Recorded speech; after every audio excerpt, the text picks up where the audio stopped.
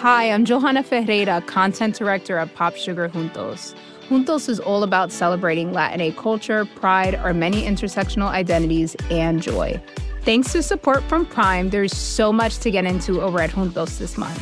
From conversations with the Latinx minds behind our favorite new movies and resurrected TV shows, to thoughtful celebrity commentary and exclusive interviews with some of the biggest Latin music artists today. And it doesn't stop there. Get more of the music, movies, and shopping you love on Prime. Whatever you're into, it's on Prime. Visit Amazon.com/Prime to get more of whatever you're into, from streaming to shopping. And get all of our latest coverage at popsugar.com/juntos. Con amor, Johanna. Fourth narrative. Extracted from the journal of Ezra Jennings. 1849, June 15th. With some interruption from patience and some interruption from pain, I finished my letter to Miss Verinder in time for today's post. I failed to make it as short a letter as I could have wished, but I think I have made it plain. It leaves her entirely mistress of her own decision. If she consents to assist the experiment, she consents of her own free will, and not as a favor to Mr. Franklin Blake or to me. June 16th.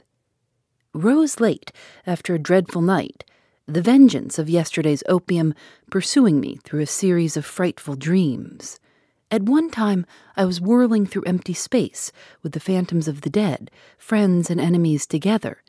At another, the one beloved face which I shall never see again rose at my bedside, hideously phosphorescent in the black darkness, and glared and grinned at me.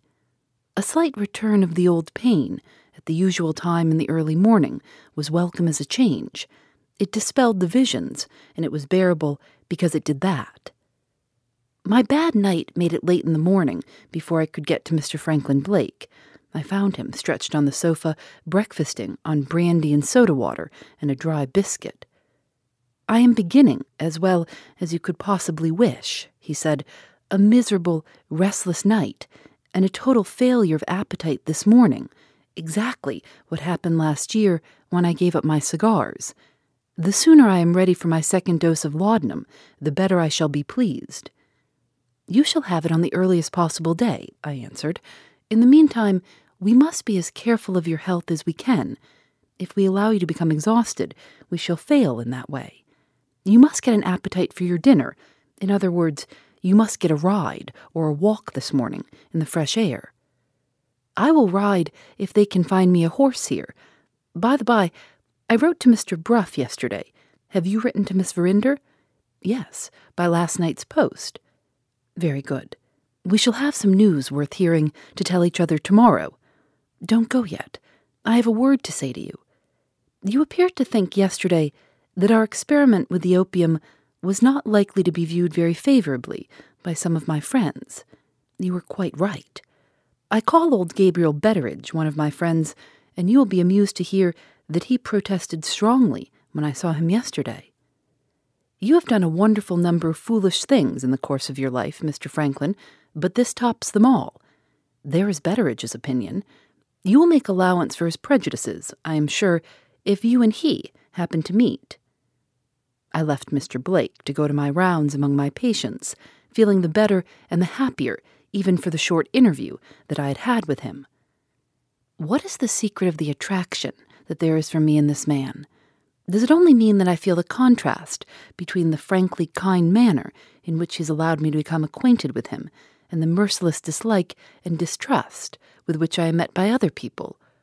Or is there really something in him which answers to the yearning that I have for a little human sympathy, the yearning which has survived the solitude and persecution of many years, which seems to grow keener and keener as the time comes nearer and nearer when I shall endure and feel no more? How useless to ask these questions. Mr. Blake has given me a new interest in life. Let that be enough, without seeking to know what the new interest is. June 17th. Before breakfast this morning, Mr. Candy informed me that he was going away for a fortnight on a visit to a friend in the south of England. He gave me as many special directions, poor fellow, about the patients as if he still had the large practice which he possessed before he was taken ill. The practice is worth little enough now. Other doctors have superseded him, and nobody who can help it will employ me. It is perhaps fortunate that he is to be away just at this time. He would have been mortified if I had not informed him of the experiment which I am going to try with Mr. Blake. And I hardly know what undesirable results might not have happened if I had taken him into my confidence. Better as it is, unquestionably better as it is.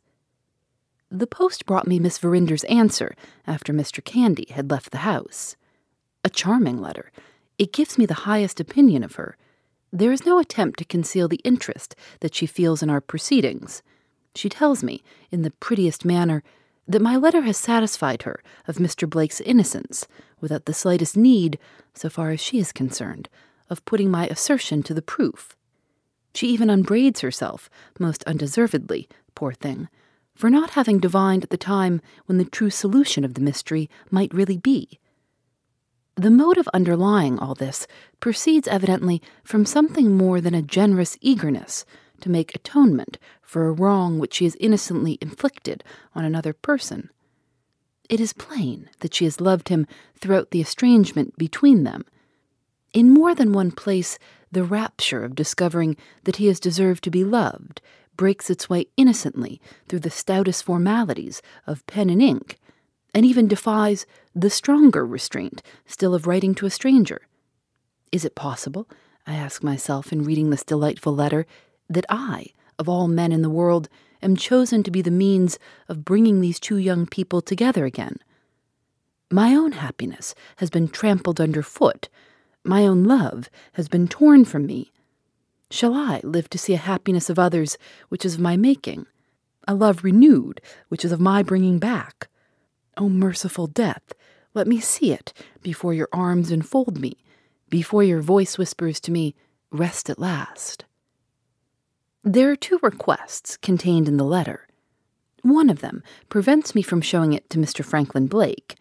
I am authorized to tell him that Miss Verinder willingly consents to place her house at our disposal, and that said, I am desired to add no more. So far, it is easy to comply with her wishes, but the second request embarrasses me seriously. Not content with having written to Mr. Betteridge, instructing him to carry out whatever directions I may have to give, Miss Verinder asks leave to assist me by personally superintending the restoration of her own sitting-room.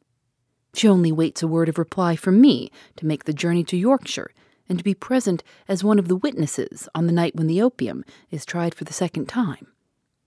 Here again, there is a motive under the surface, and here again, I fancy that I can find it out. What she has forbidden me to tell Mr. Franklin Blake, she is, as I interpret it, eager to tell him with her own lips, before he is to be put to the test which is to vindicate his character in the eyes of other people. I understand and admire this generous anxiety to acquit him, without waiting until his innocence may or may not be proved. It is the atonement that she is longing to make, poor girl, after having innocently and inevitably wronged him. But the thing cannot be done. I have no sort of doubt that the agitation which a meeting between them would produce on both sides, reviving dormant feelings, appealing to old memories, awakening new hopes, would, in their effect on the mind of Mr. Blake, be almost certainly fatal to the success of our experiment. It is hard enough, as things are, to reproduce in him the conditions as they existed, or nearly as they existed last year. With new interests and new emotions to agitate him, the attempt would be simply useless. And yet, knowing this, I cannot find it in my heart to disappoint her. I must try, if I can, discover some new arrangement before post-time which will allow me to say yes to Miss Verinder without damage to the service which I have bound myself to render to Mr. Franklin Blake. 2:00. I have just returned from my round of medical visits, having begun, of course, by calling at the hotel. Mr. Blake's report of the night is the same as before. He has had some intervals of broken sleep and no more, but he feels it is less today, having slept after yesterday's dinner. This after-dinner sleep is the result, no doubt, of the ride which I advised him to take. I fear I shall have to curtail his restorative exercise in the fresh air. He must not be too well. He must not be too ill. It is a case, as a sailor would say, of very fine steering. He has not yet heard from Mr. Bruff. I found him eager to know if I had received any answer from Miss Verinder. I told him exactly what I was permitted to tell, and no more. It was quite needless to invent excuses for not showing him the letter. He told me, bitterly enough, poor fellow, that he understood the delicacy which disinclined me to produce it. She consents, of course, as a matter of common courtesy and common justice, he said, but she keeps her own opinion of me and waits to see the result. I was sorely tempted to hint that he was now wronging her, as she had wronged him. On reflection, I shrank from forestalling her in the double luxury of surprising and forgiving him. My visit was a very short one. After the experience of the other night, I have been compelled once more to give up my dose of opium. As a necessary result, the agony of the disease that is in me has got the upper hand again. I felt the attack coming on and left abruptly so as not to alarm or distress him. It only lasted a quarter of an hour this time, and it left me strength enough to go on with my work. 5 o'clock. I have written my reply to Miss Verinder. The arrangement I have proposed reconciles the interests on both sides, if she will only consent to it. After first stating the objections that there are to a meeting between Mr. Blake and herself, before the experiment is tried, I have suggested that she should so time her journey as to arrive at the house privately on the evening when we make the attempt. Traveling by the afternoon train from London, she would delay her arrival until 9 o'clock. At that hour, I have undertaken to see Mr. Blake safely into his bedchamber, and so to leave Miss Verinder free to occupy her own rooms until the time comes for administering the laudanum. When that has been done, there can be no objection to her watching the result with the rest of us. On the next morning, she shall show Mr. Blake, if she likes, her correspondence with me, and shall satisfy him in that way that he was acquitted in her estimation before the question of his innocence was put to the proof. In that sense, I have written to her. This is all that I can do today. Tomorrow, I must see Mr. Betteridge and give the necessary directions for reopening the house. June 18th. Late again in calling on Mr. Franklin Blake. More of that horrible pain in the early morning, followed this time by complete prostration for some hours. I foresee, in spite of the penalties which it extracts from me, that I shall have to return to the opium for the 100th time. If I had only myself to think of, I should prefer the sharp pains to the frightful dreams. But the physical suffering exhausts me. If I let myself sink, it may end in my becoming useless to Mr. Blake at the time when he wants me most. It was nearly 1 o'clock before I could get to the hotel today. The visit, even in my shattered condition, proved to be a most amusing one, thanks entirely to the presence on the scene of Gabriel Betteridge. I found him in the room when I went in. He withdrew to the window and looked out, while I put my first customary question to my patient. Mr. Blake had slept badly again, and he felt the loss of rest this morning more than he had felt it yet. I asked next if he had heard from Mr. Bruff. A letter had reached him that morning. Mr. Bruff expressed the strongest disapproval of the course which his friend and client was taking under my advice. It was mischievous, for it excited hopes that might never be realized. It was quite unintelligible to his mind, except that it looked like a piece of trickery, akin to the trickery of mesmerism, clairvoyance, and the like. It unsettled Miss Verinder's house, and it would end in unsettling Miss Verinder herself. He had put the case, without mentioning names, to an eminent physician, and the eminent physician had smiled, had shaken his head, and had said nothing.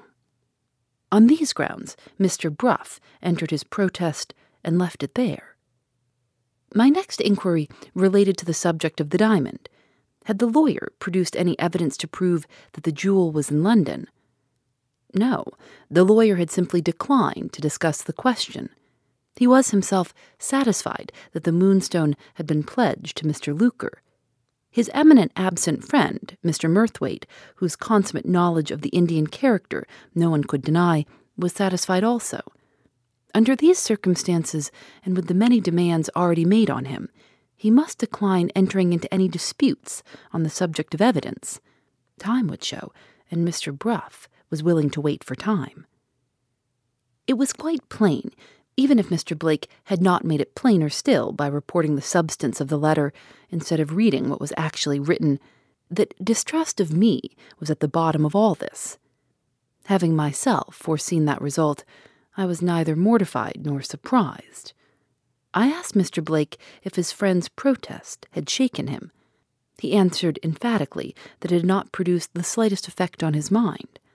I was free after that to dismiss Mr. Bruff from consideration, and I did dismiss him accordingly.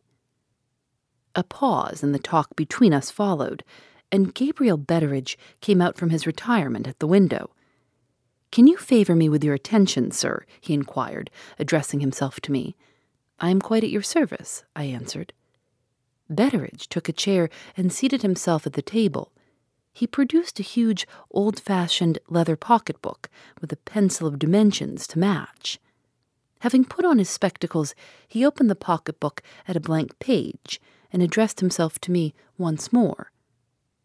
"I have lived," said Betteridge, looking at me sternly, "nigh on 50 years in the service of my late lady. I was page-boy before that in the service of the old lord, her father.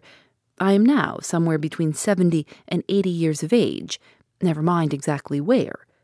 I am reckoned to have got as pretty a knowledge and experience of the world as most men. And what does it all end in?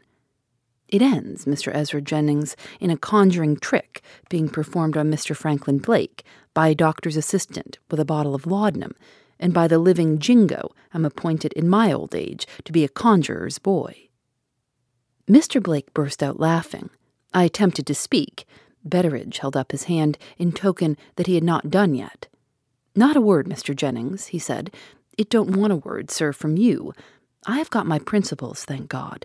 If an order comes to me, which is my own brother to an order come from Bedlam, it don't matter. So long as I get it from my master or mistress, as the case may be, I obey it. I may have my own opinion, which is also, you will please to remember, the opinion of Mr. Bruff, the great Mr. Bruff," said Betteridge, raising his voice and shaking his head at me solemnly. "It don't matter. I withdraw my opinion for all that. My young lady says do it, and I say, miss, it shall be done. Here I am, with my book and my pencil, the latter not pointed so well as I could wish, but when Christians take leave of their senses, who is to expect that pencils will keep their points? Give me your orders, Mr. Jennings. I'll have them in writing, sir. I'm determined not to be behind 'em or before 'em by so much as a hair's breadth. I'm a blind agent, that's what I am, a blind agent," repeated Betteridge, with infinite relish of his own description of himself. "I am very sorry," I began, "that you and I don't agree." "Don't bring me into it," interposed Betteridge. "This is not a matter of agreement. It's a matter of obedience. Issue your directions, sir. Issue your directions." Mr. Blake made me a sign to take him at his word. I issued my directions as plainly and as gravely as I could. "I wish certain parts of the house to be reopened," I said, "and to be furnished exactly as they were furnished at this time last year." Betteridge gave his imperfectly pointed pencil a lick with his tongue. "Name the parts, Mr. Jennings," he said loftily. "First, the inner hall leading to the chief staircase." "First the inner hall," Betteridge wrote. "Impossible to furnish that, sir, as it was furnished last year to begin with." "Why?" "Because there was a stuffed buzzard, Mr. Jennings, in the hall last year. When the family left, the buzzard was put away with the other things. When the buzzard was put away, he burst." "We will accept the buzzard, then." Betteridge took a note of the exception. "The inner hall to be furnished again as furnished last year, a burst buzzard alone excepted." "Please to go on, Mr. Jennings." "The carpet to be laid down on the stairs as before." "The carpet to be laid down on the stairs as before." "Sorry to disappoint you, sir, but that can't be done either." "Why not?" Because the man who laid that carpet down is dead, Mr. Jennings, and the like of him for reconciling together a carpet and a corner is not to be found in all England, look where you may. Very well, we must try the next best man in England.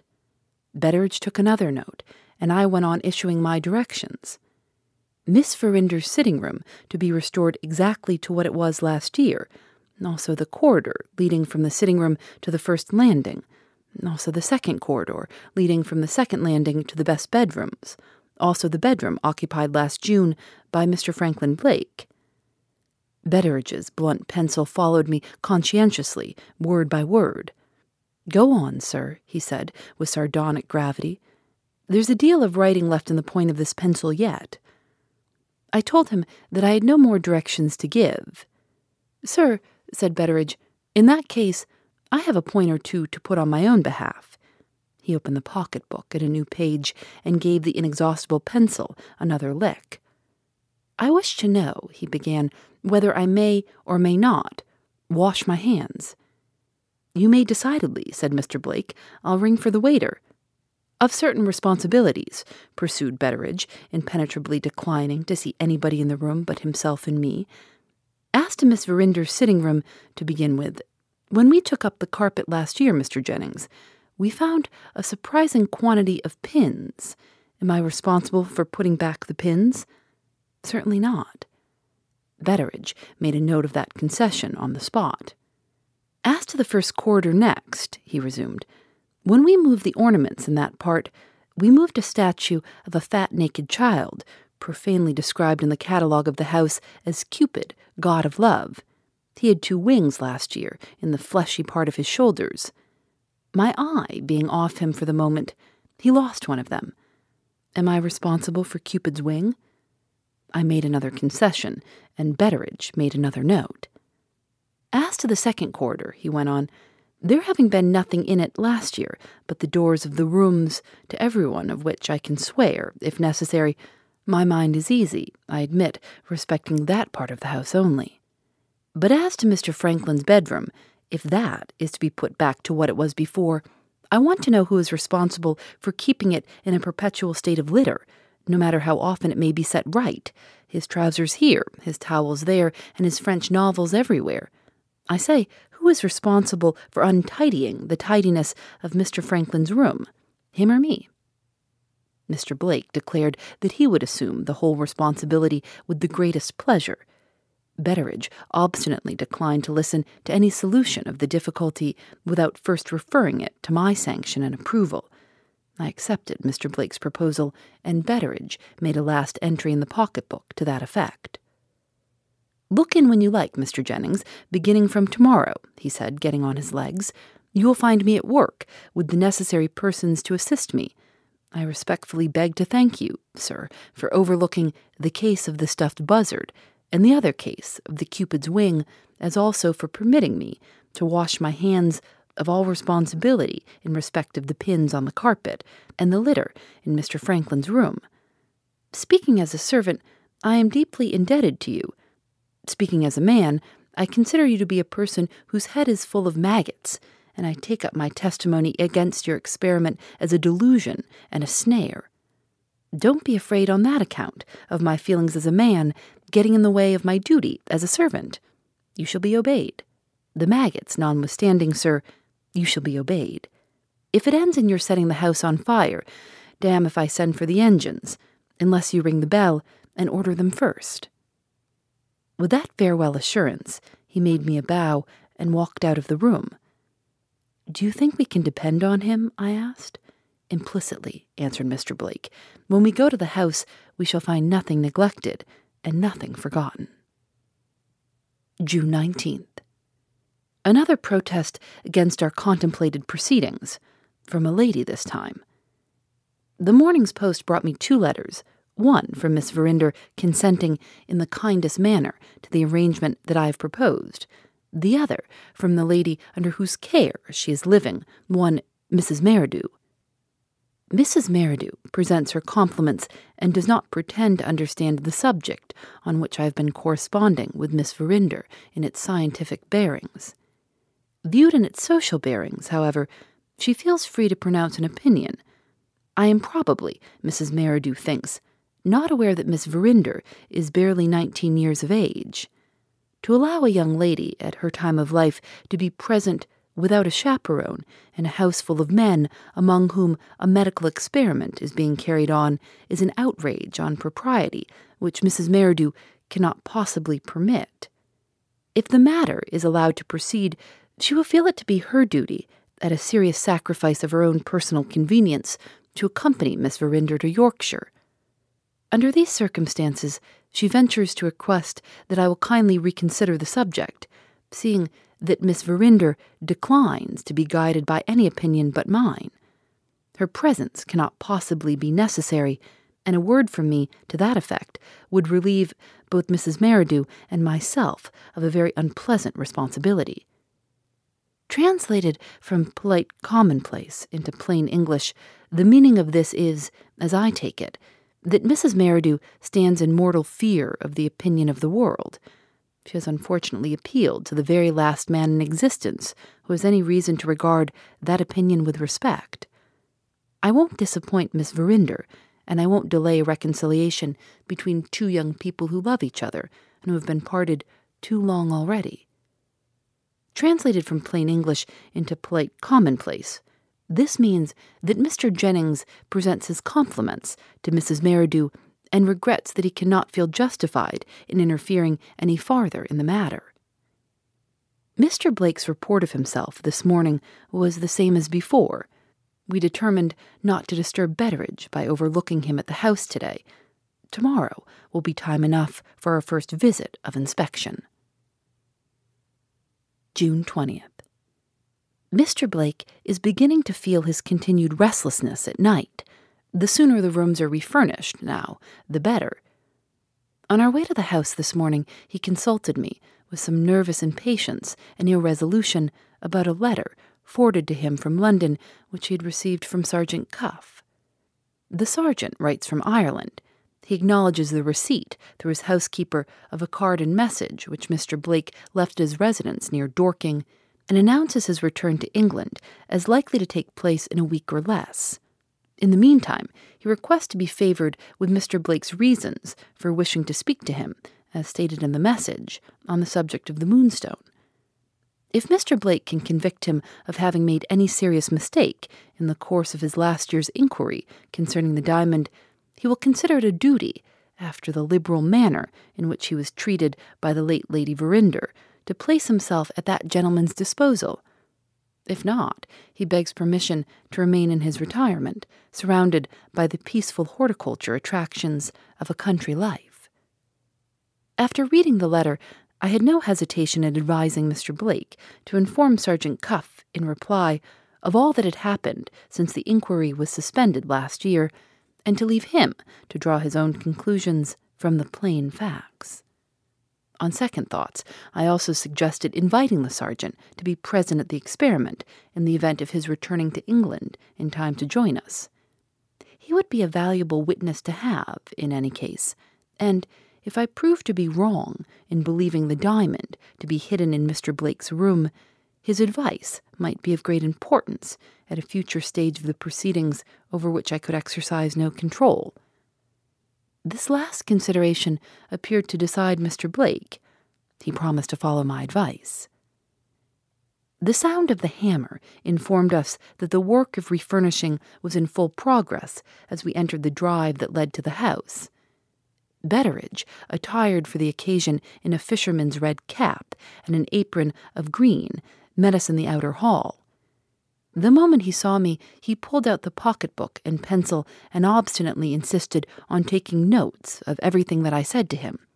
Look where he might, we found, as Mr. Blake had foretold, that the work was advancing as rapidly and as intelligently as it was possible to desire. But there was still much to be done in the inner hall and in Miss Verinder's room. It seemed doubtful whether the house would be ready for us before the end of the week. Having congratulated Betteridge on the progress that he had made, he persisted in taking notes every time I opened my lips, declining at the same time to pay the slightest attention to anything said by Mr. Blake, and having promised to return for a second visit of inspection in a day or two, we prepared to leave the house, going out by the back way. Before we were clear of the passages downstairs, I was stopped by Betteridge, just as I was passing the door, which led into his own room. "Could I say 2 words to you in private?" he asked in a mysterious whisper. I consented, of course. Mr. Blake walked on to wait for me in the garden, while I accompanied Betteridge into his room. I fully anticipated a demand for certain new concessions, following the precedent already established in the cases of the stuffed buzzard and the Cupid's wing. To my great surprise, Betteridge laid his hand confidentially on my arm and put this extraordinary question to me. "Mr. Jennings, do you happen to be acquainted with Robinson Crusoe?" I answered that I had read Robinson Crusoe when I was a child. "Not since then?" inquired Betteridge. "Not since then." He fell back a few steps and looked at me with an expression of compassionate curiosity, tempered by superstitious awe. "He has not read Robinson Crusoe since he was a child," said Betteridge, speaking to himself, not to me. "Let's try how Robinson Crusoe strikes him now." He unlocked a cupboard in a corner and produced a dirty and dog's-eared book, which exhaled a strong odor of stale tobacco as he turned over the leaves. Having found a passage of which he was apparently in search, he requested me to join him in the corner, still mysteriously confidential and still speaking under his breath. "In respect to this hocus-pocus of yours, sir, with the laudanum and Mr. Franklin Blake," he began, "while the work-people are in the house, my duty as a servant gets the better of my feelings as a man. When the work-people are gone, my feelings as a man get the better of my duty as a servant. Very good. Last night, Mr. Jennings, it was borne in powerfully on my mind that this new medical enterprise of yours would end badly. If I have yielded to that secret dictate, I should have put all the furniture away again with my own hand, and have warned the workmen off the premises when they came the next morning. I am glad to find, from what I have seen upstairs," I said, "that you resisted the secret dictate." "Resisted isn't the word," answered Betteridge. "Wrestled is the word. I wrestled, sir, between the silent orders in my bosom, pulling me one way, and the written orders in my pocketbook, pushing me the other, until, saving your presence, I was in a cold sweat. In that dreadful perturbation of mind and laxity of body, to what remedy did I apply? To the remedy, sir, which has never failed me yet for the last 30 years and more. To this book." He hit the book a sounding blow with his open hand and struck out of it a stronger smell of stale tobacco than ever. "What did I find here?" pursued Betteridge, "at the first page I opened? This awful bit, sir, page 178, as follows. Upon these and many like reflections, I afterwards made it a certain rule with me that whenever I found those secret hints or pressings of my mind to doing or not doing anything that presented, or to going this way or that way, I never failed to obey the secret dictate. As I live by bread, Mr. Jennings, those were the first words that met my eye, exactly at the time when I myself was setting the secret dictate at defiance. You don't see anything at all out of the common in that, do you, sir?" "I see a coincidence, nothing more." "You don't feel at all shaken, Mr. Jennings, in respect to this medical enterprise of yours?" "Not the least in the world." Betteridge stared hard at me in dead silence. He closed the book with great deliberation. He locked it up again in the cupboard with extraordinary care. He wheeled round and stared hard at me once more. Then he spoke. "Sir," he said gravely, "there are great allowances to be made for a man who has not read Robinson Crusoe since he was a child. I wish you good morning." He opened his door with a low bow and left me at liberty to find my own way into the garden. I met Mr. Blake returning to the house. "You needn't tell me what has happened," he said. "Betteridge has played his last card. He has made another prophetic discovery in Robinson Crusoe. Have you humored his favorite delusion? No? You have let him see that you don't believe in Robinson Crusoe. Mr. Jennings, you have fallen to the lowest possible place in Betteridge's estimation. Say what you like and do what you like for the future. You will find that he won't waste another word on you now." June 21st. A short entry must suffice in my journal today. Mr. Blake has had the worst night that he has passed yet. I have been obliged, greatly against my will, to prescribe for him. Men of his sensitive organization are fortunately quick in feeling the effect of remedial measures. Otherwise, I should be inclined to fear that he will be totally unfit for the experiment when the time comes to try it. As for myself, after some little remission of my pains for the last 2 days, I had an attack this morning, of which I shall say nothing, but that it has decided me to return to the opium. I shall close this book and take my full dose, 500 drops. June 22nd. Our prospects look better today. Mr. Blake's nervous suffering is greatly allayed. He slept a little last night. My night, thanks to the opium, was the night of a man who is stunned. I can't say that I woke this morning. The fitter expression would be that I recovered my senses. We drove to the house to see if the refurnishing was done. It will be completed tomorrow, Saturday. As Mr. Blake foretold, Betteridge raised no further obstacles. From first to last, he was ominously polite and ominously silent. My medical enterprise, as Betteridge calls it, must now, inevitably, be delayed until Monday next. Tomorrow evening the workmen will be late in the house. On the next day, the established Sunday tyranny, which is one of the institutions of this free country, so times the trains as to make it impossible to ask anybody to travel to us from London. Until Monday comes, there is nothing to be done but to watch Mr. Blake carefully and to keep him, if possible, in the same state in which I find him today. In the meanwhile, I have prevailed on him to write to Mr. Bruff, making a point of it that he shall be present as one of the witnesses. I especially chose the lawyer because he is strongly prejudiced against us. If we convince him, we place our victory beyond the possibility of dispute. Mr. Blake has also written to Sergeant Cuff, and I have sent a line to Miss Verinder. With these, and with old Betteridge, who is really a person of importance in the family, we shall have witnesses enough for the purpose, without including Mrs. Merridew, if Mrs. Merridew persists in sacrificing herself to the opinion of the world. June 23rd. The vengeance of the opium overtook me again last night. No matter. I must go on with it now, till Monday has passed and gone. Mr. Blake is not so well again today. At 2 this morning he confesses that he opened the drawer in which his cigars are put away. He only succeeded in locking it up again by a violent effort. His next proceeding, in case of temptation, was to throw the key out of window. The waiter brought it in this morning, discovered at the bottom of an empty cistern. Such is fate. I have taken possession of the key until Tuesday next. More to-dos, less time, and an infinite number of tools to keep track of. Sometimes doing business has never felt harder, but you don't need a miracle to hit your goals. You can just use HubSpot, because their all-in-one customer platform can make growing your business infinitely easier. Imagine this: high-quality leads, fast closing deals, wildly happy customers, and more benchmark-breaking quarters. It's not a miracle, it's HubSpot. Visit HubSpot.com to get started today.